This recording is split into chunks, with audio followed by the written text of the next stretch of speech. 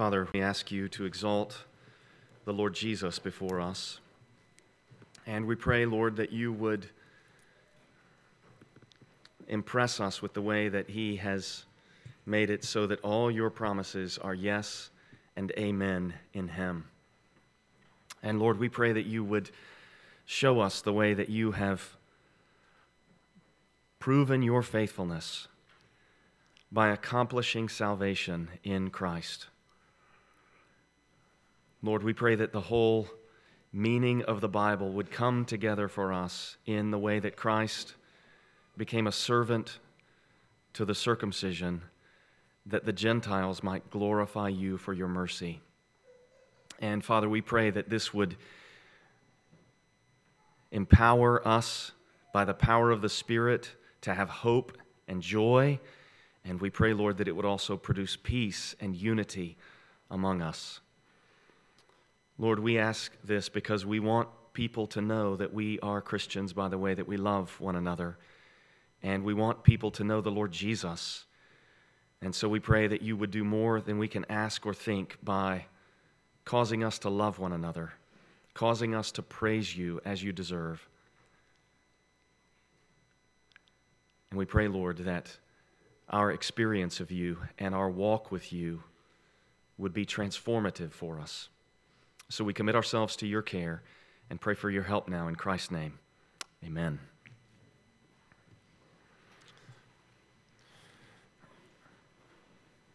How do people win praise for themselves? How do they make it so that other people speak well of them? Maybe you saw the guy that ran the sub 2-hour marathon. That's one way that people win praise for themselves. They accomplish some remarkable athletic feat. Maybe they, by means of the way that they play a game, they gain a great name for themselves. Students win praise by their excellence in their performance on their tests or their examinations. Artists achieve or create beauty, and they move people, and thereby they win a great name for themselves. Scientists make discoveries, and their names go into the history books, and people continue to study what they did. But as we think about all the ways that people have made names for themselves, we can say with confidence, no one but Jesus has saved the world. And no one but Jesus can really offer eternal life. I was reading the paper this weekend, and there's an article in the Wall Street Journal entitled, "We May Not Have to Age So Fast." And this person is describing the way that our cells decay as we age, and the result of it is that our bodies don't rebuild themselves. And this guy is these authors are asking whether that process can be reversed, whether the clock can be turned back and people can actually be aged younger. And they cite a study done at Harvard where researchers administered a combination of 3 genes to blind old mice. And then they turn these genes on and they blind these mice for 3 weeks. And then the treatment for this condition rejuvenated the optic nerve cells and restored the vision of these mice so that they could see again. But then they go on to note there's a great distance between what can be done with mice in a lab and what can be done to help humans fight diseases and extend their healthy years. I don't want to line up to be the first experiment for something like that. And then they also note, they say, you would be hard-pressed to find anyone who thinks it would be a good idea to lengthen human lives if we cannot substantially improve the part of life that is lived free of debilitating diseases. We don't want to just live on in perpetuity with all of our suffering, do we? No, but what Christ offers and what has been proven by the fact that he rose from the dead, what Christ offers is actually life after death. As we approach Romans 15, verses 8 through 13 this morning, I would invite you to turn there with me. Romans 15, verses 8 through 13. I would say there are several major themes here. One major theme is the way that Jesus himself has brought to fulfillment everything that God promises. And out of that, in response to that, the Gentiles are summoned to praise him. So theme number one, Christ has fulfilled everything that God promised. Theme number two, Gentiles. And as far as I know, almost all of us, there may be one or two exceptions, almost all of us in this room are Gentiles. So we are summoned by this passage to praise Christ in response to the salvation that God has accomplished in him. And then thirdly, Paul is going to speak of the way that believing in Christ should produce in us joy and peace and hope. So those are our big ideas. If you want an outline for the sermon, it's Jesus, point number one. Point number two, praise. And then point number three, joy and peace and hope by the power of the Spirit. The argument that Paul is making here in Romans 15, verses 8 through 13, really extends the argument and concludes the argument that he's been making, that we've been studying in Romans 13 through 15, this whole section of the book of Romans. And in some ways, this passage before us, it draws together not only this section of the book, but I think perhaps the whole book, because what happens after this is Paul starts talking again about his travel plans, which is what he did at the beginning of the book. So it's like he's got travel plans and how he wants to visit Rome in the opening statements of the book. And then he's got this body of instruction. And just to rehearse that briefly, he talks, just to summarize in broad strokes, in Romans 1 through 3, he talks about how we're sinful. And then at the end of chapter 3, 3:21 to 31, he talks about how God put Christ forward as a sacrifice of propitiation to establish the justice of God. And then in chapter 4, he talks about how people can be declared righteous, declared just by faith in what Christ did on the cross. And then he begins to talk about the life that grows out of that in Romans 5 through 8. And then he talks about how Israel relates to the gospel in Romans 9 through 11. And then he tells the church how we should live in response to the great mercy of God that's been lavished upon us here in Romans 12 through 15. And we've been looking at the way that in Romans 12 through 15, Paul is calling us to offer our bodies as living sacrifices. And then as we continue through chapters 13 and 14, particularly he wants us to be living sacrifices when we're annoyed with one another.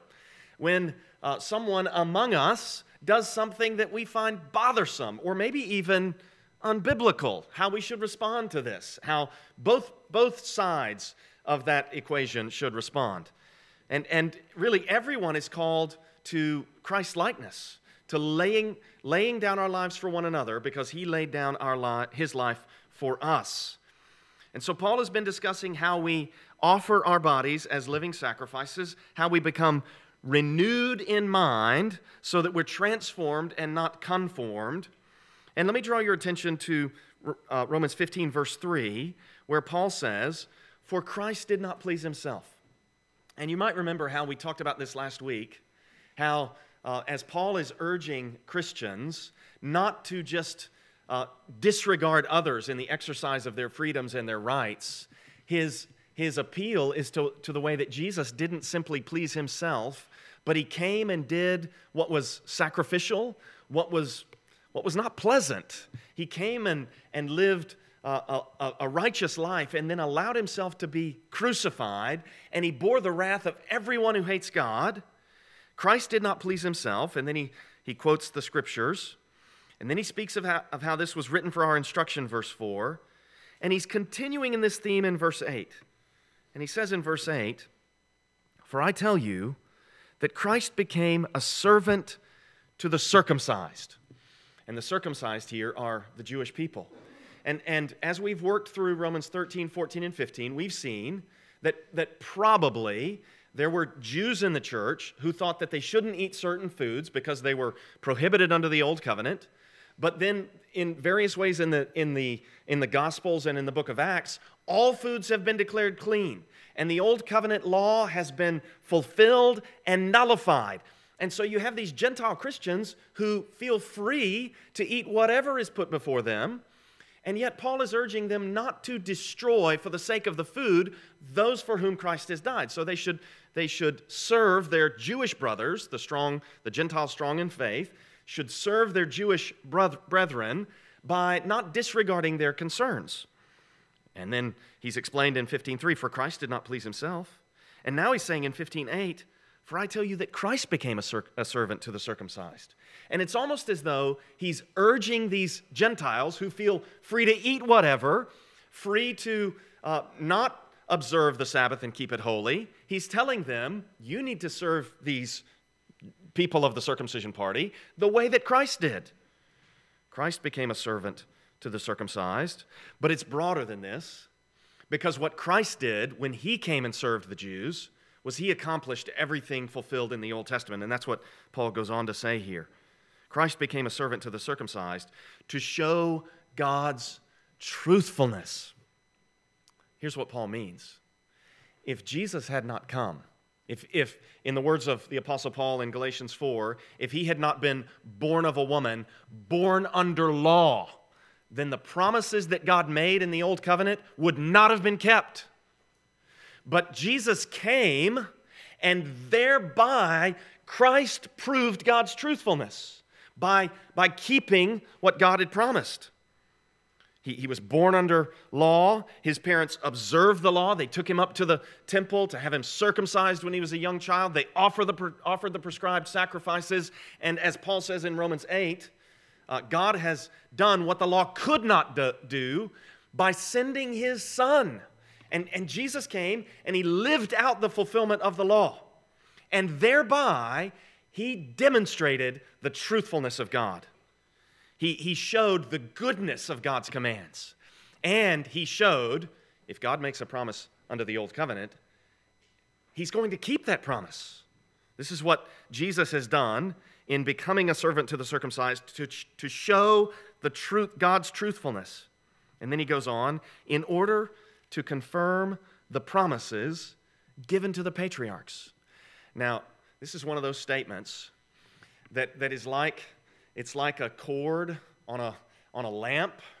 And what Paul has done is he has taken that cord with its little two prongs and he's plugged it into this outlet on the wall, and thereby he has brought in this electrical current that really is the whole of the Bible story.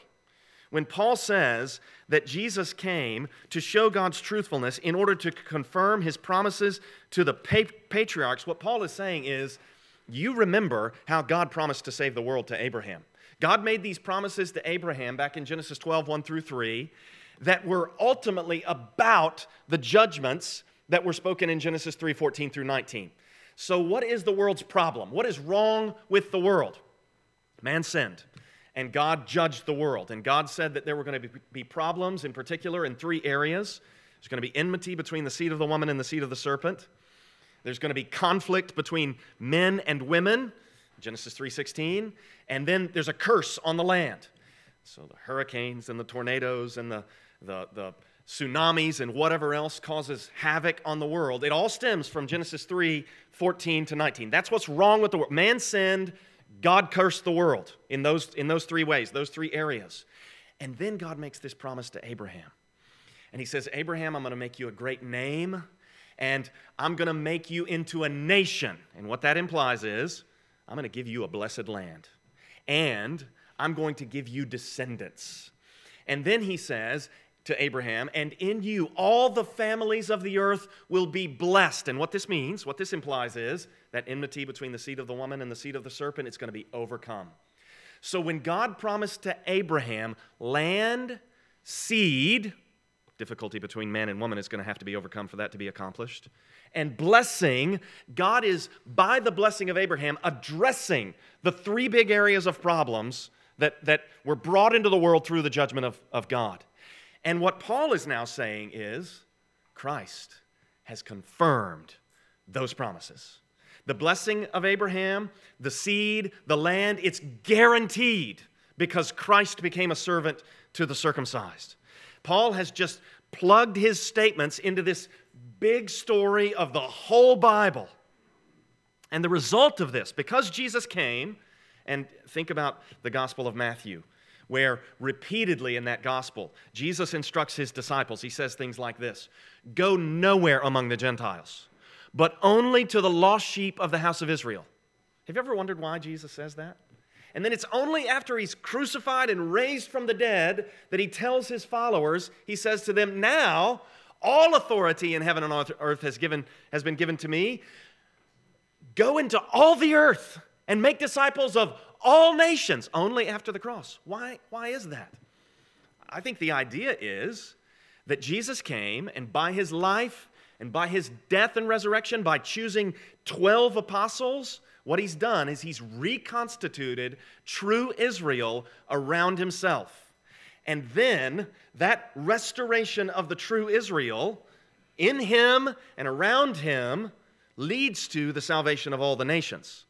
Now, Paul, as we've looked at in Romans 11, also has a place, I think, for ethnic Israel. We talked about that. We can go back and revisit that. But right now I want to stay on track here, because right after, in verse 8 there, he speaks of how Christ became a servant to the circumcised to show God's truthfulness in order to confirm the promises given to the patriarchs. Look at what he says next in verse 9.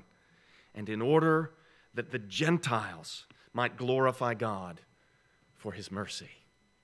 So what Paul is saying is Jesus has accomplished the salvation of the whole world. And he did it by restoring true Israel around himself. And he did it so that the good news could be taken to all the nations. This is stupendous.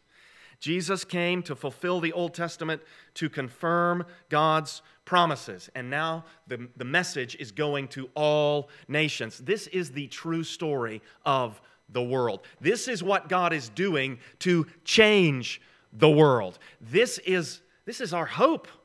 Our hope is that Christ indeed has conquered, and that God is going to fulfill all those promises that he's made. And what Paul next does here in verses 9 through 12 is he begins to say essentially something like this. In keeping with what the law, the prophets, and the writings, and that was the way that Jewish people thought about the whole of the Old Testament, these three sections, law, prophets, and writings. We'll talk about how that breaks down here in just a second. In keeping with what the whole Old Testament teaches about all the families of the earth being blessed in Abraham, all the families of the earth should now praise Jesus because of the way that the promises to Abraham, the promises to the patriarchs have been confirmed in Christ. And then in verse 13, he's going to pray that God would grant us joy and peace and Spirit-inspired hope. So we've thought for a moment about Jesus in verse 8. Let's look at what Paul claims about the Old Testament here in verses 9 through 12. But before I leave verse 8, let me just invite you to look again here at what Paul says here. He says, I tell you that Christ became a servant to the circumcised to show God's truthfulness in order to confirm the promises given to the patriarchs. All is fulfilled in Christ. All the promises of God are confirmed in Christ. Can I invite you to consider whether anything could be more certain than that?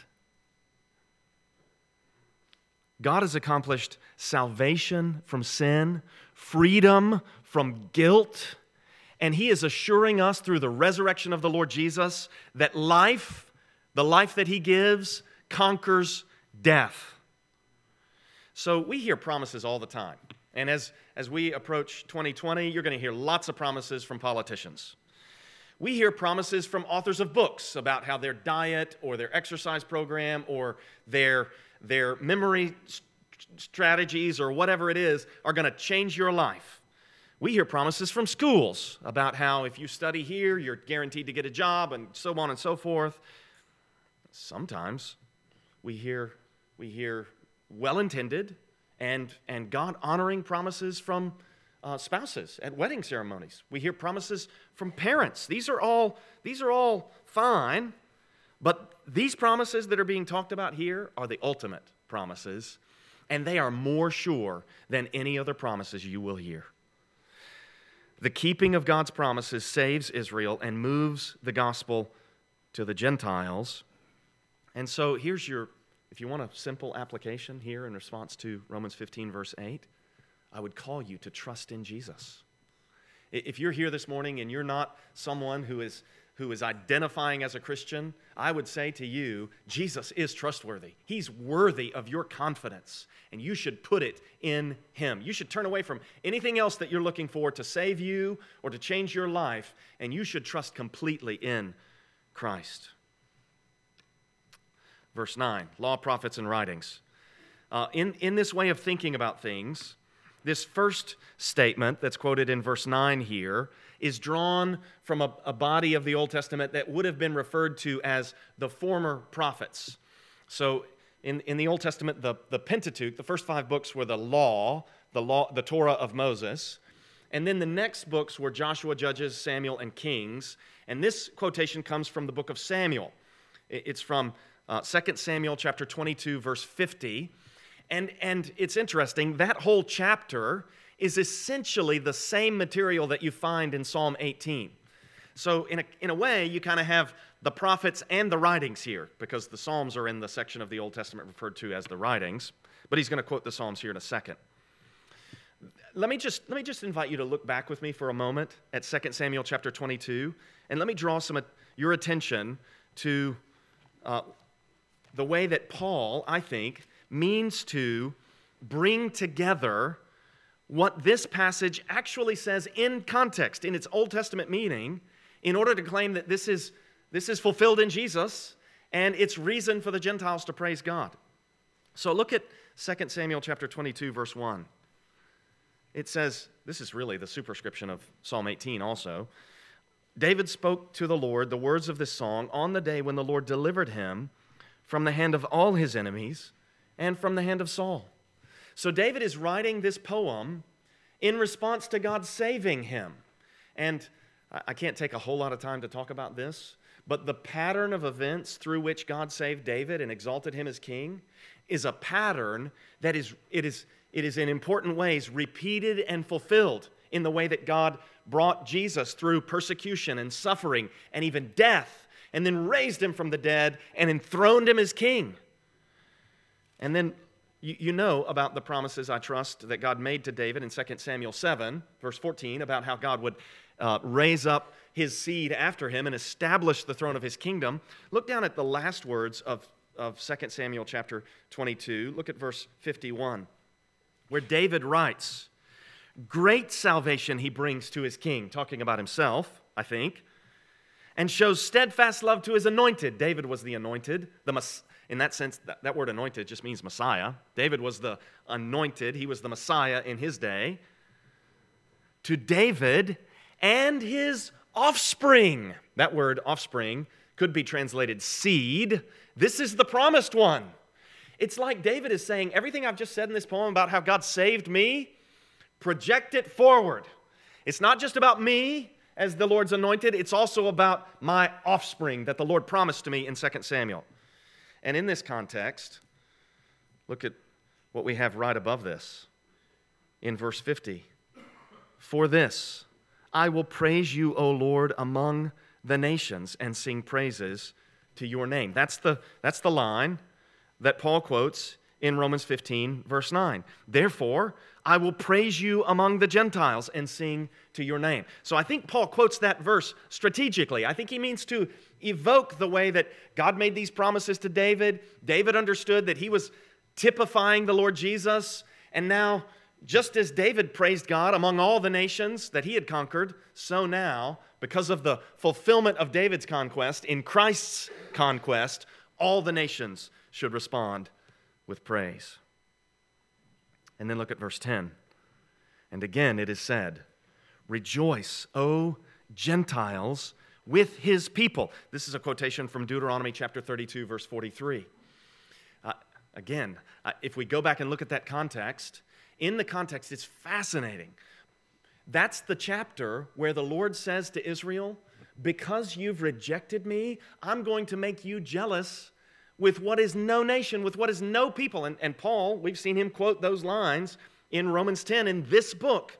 But then the Lord goes on to say, he says, "I would have destroyed Israel altogether," which you remember he said that at Mount Sinai, and then in Exodus 32, and then he said it again in Numbers 13 and 14, but he didn't do it either occasion. And he doesn't do it on this occasion.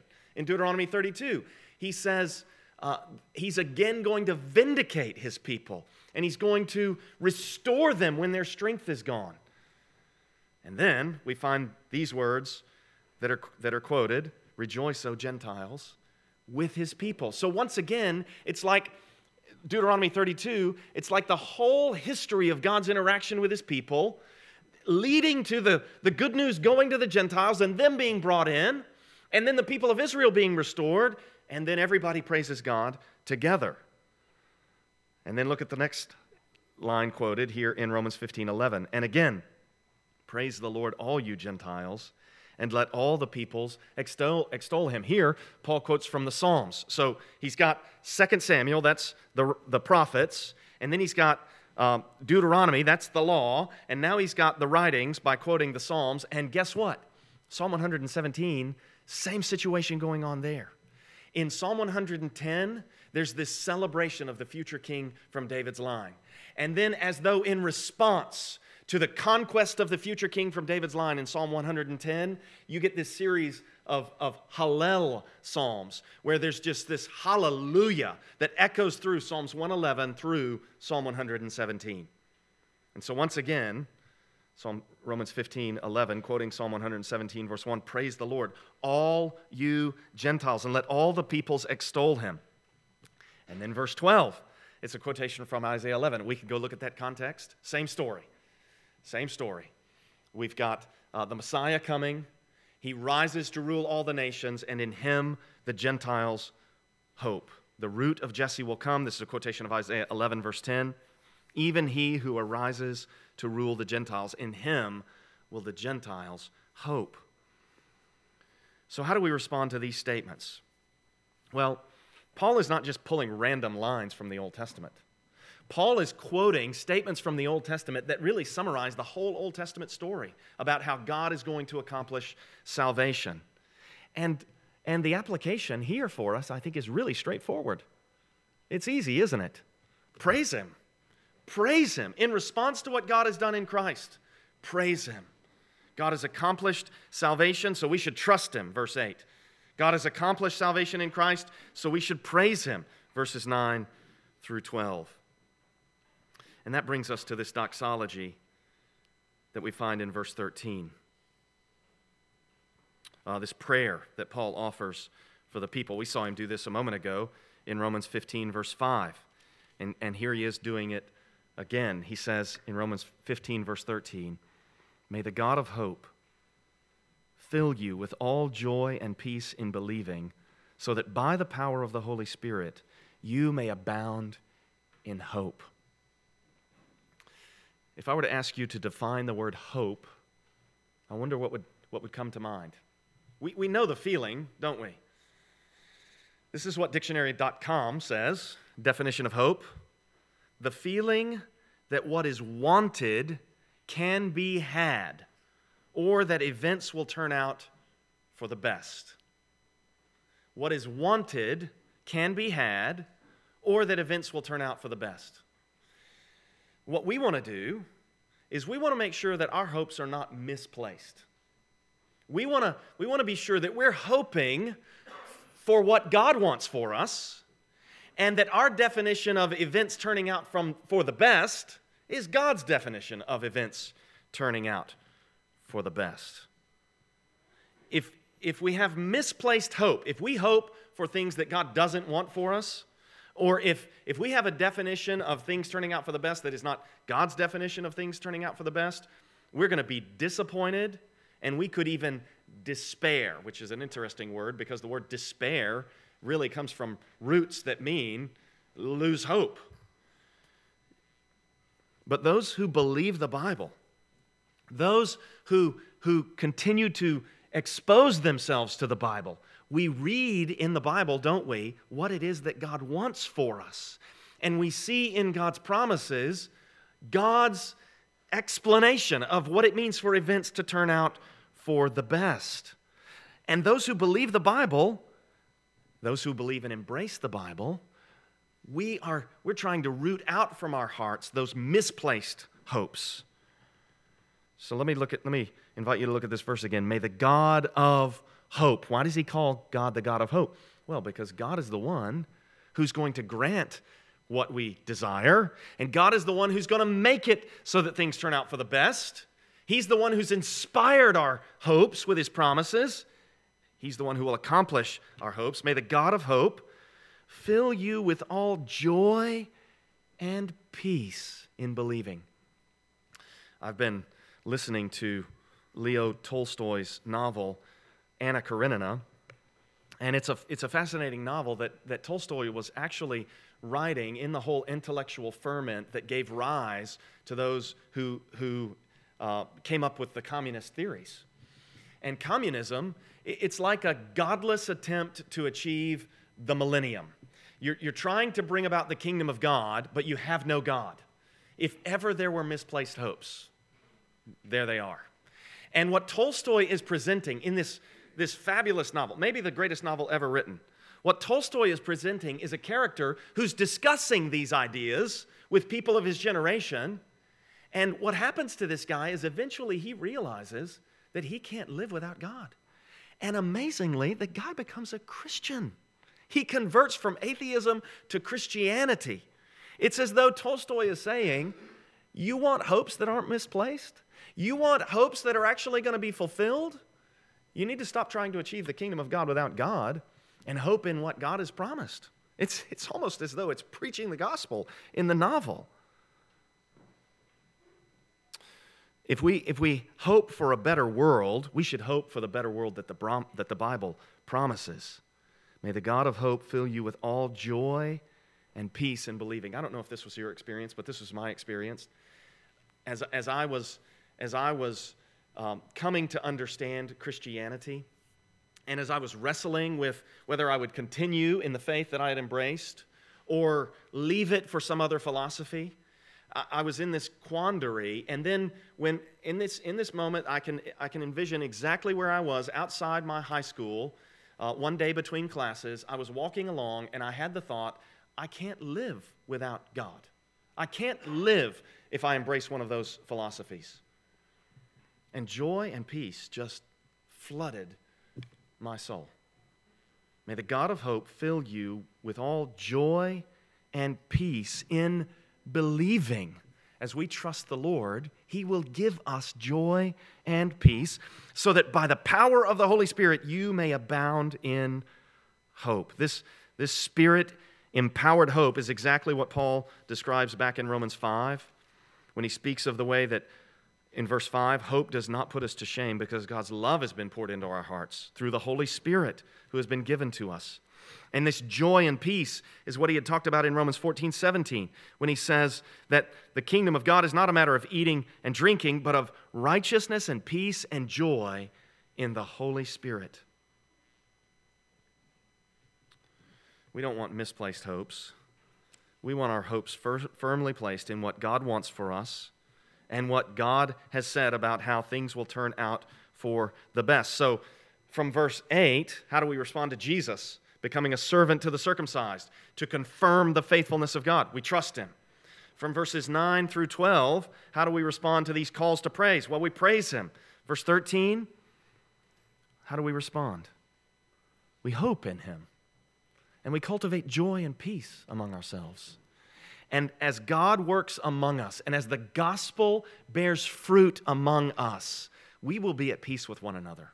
And unity will be empowered among us. And we will be unified because we're all agreed on what we're hoping for. And we're all agreed from the Bible's instructions on how we're working toward that together. That's what we're about here. We want to trust Him, we want to praise Him, and we want to hope in Him. Let's pray together. Our Father, You are the God of hope. And our prayer this morning is that You would help us to see how You have accomplished all things in Christ, and that You would cause our hearts to feel a desire welling up within us to respond to Him in praise.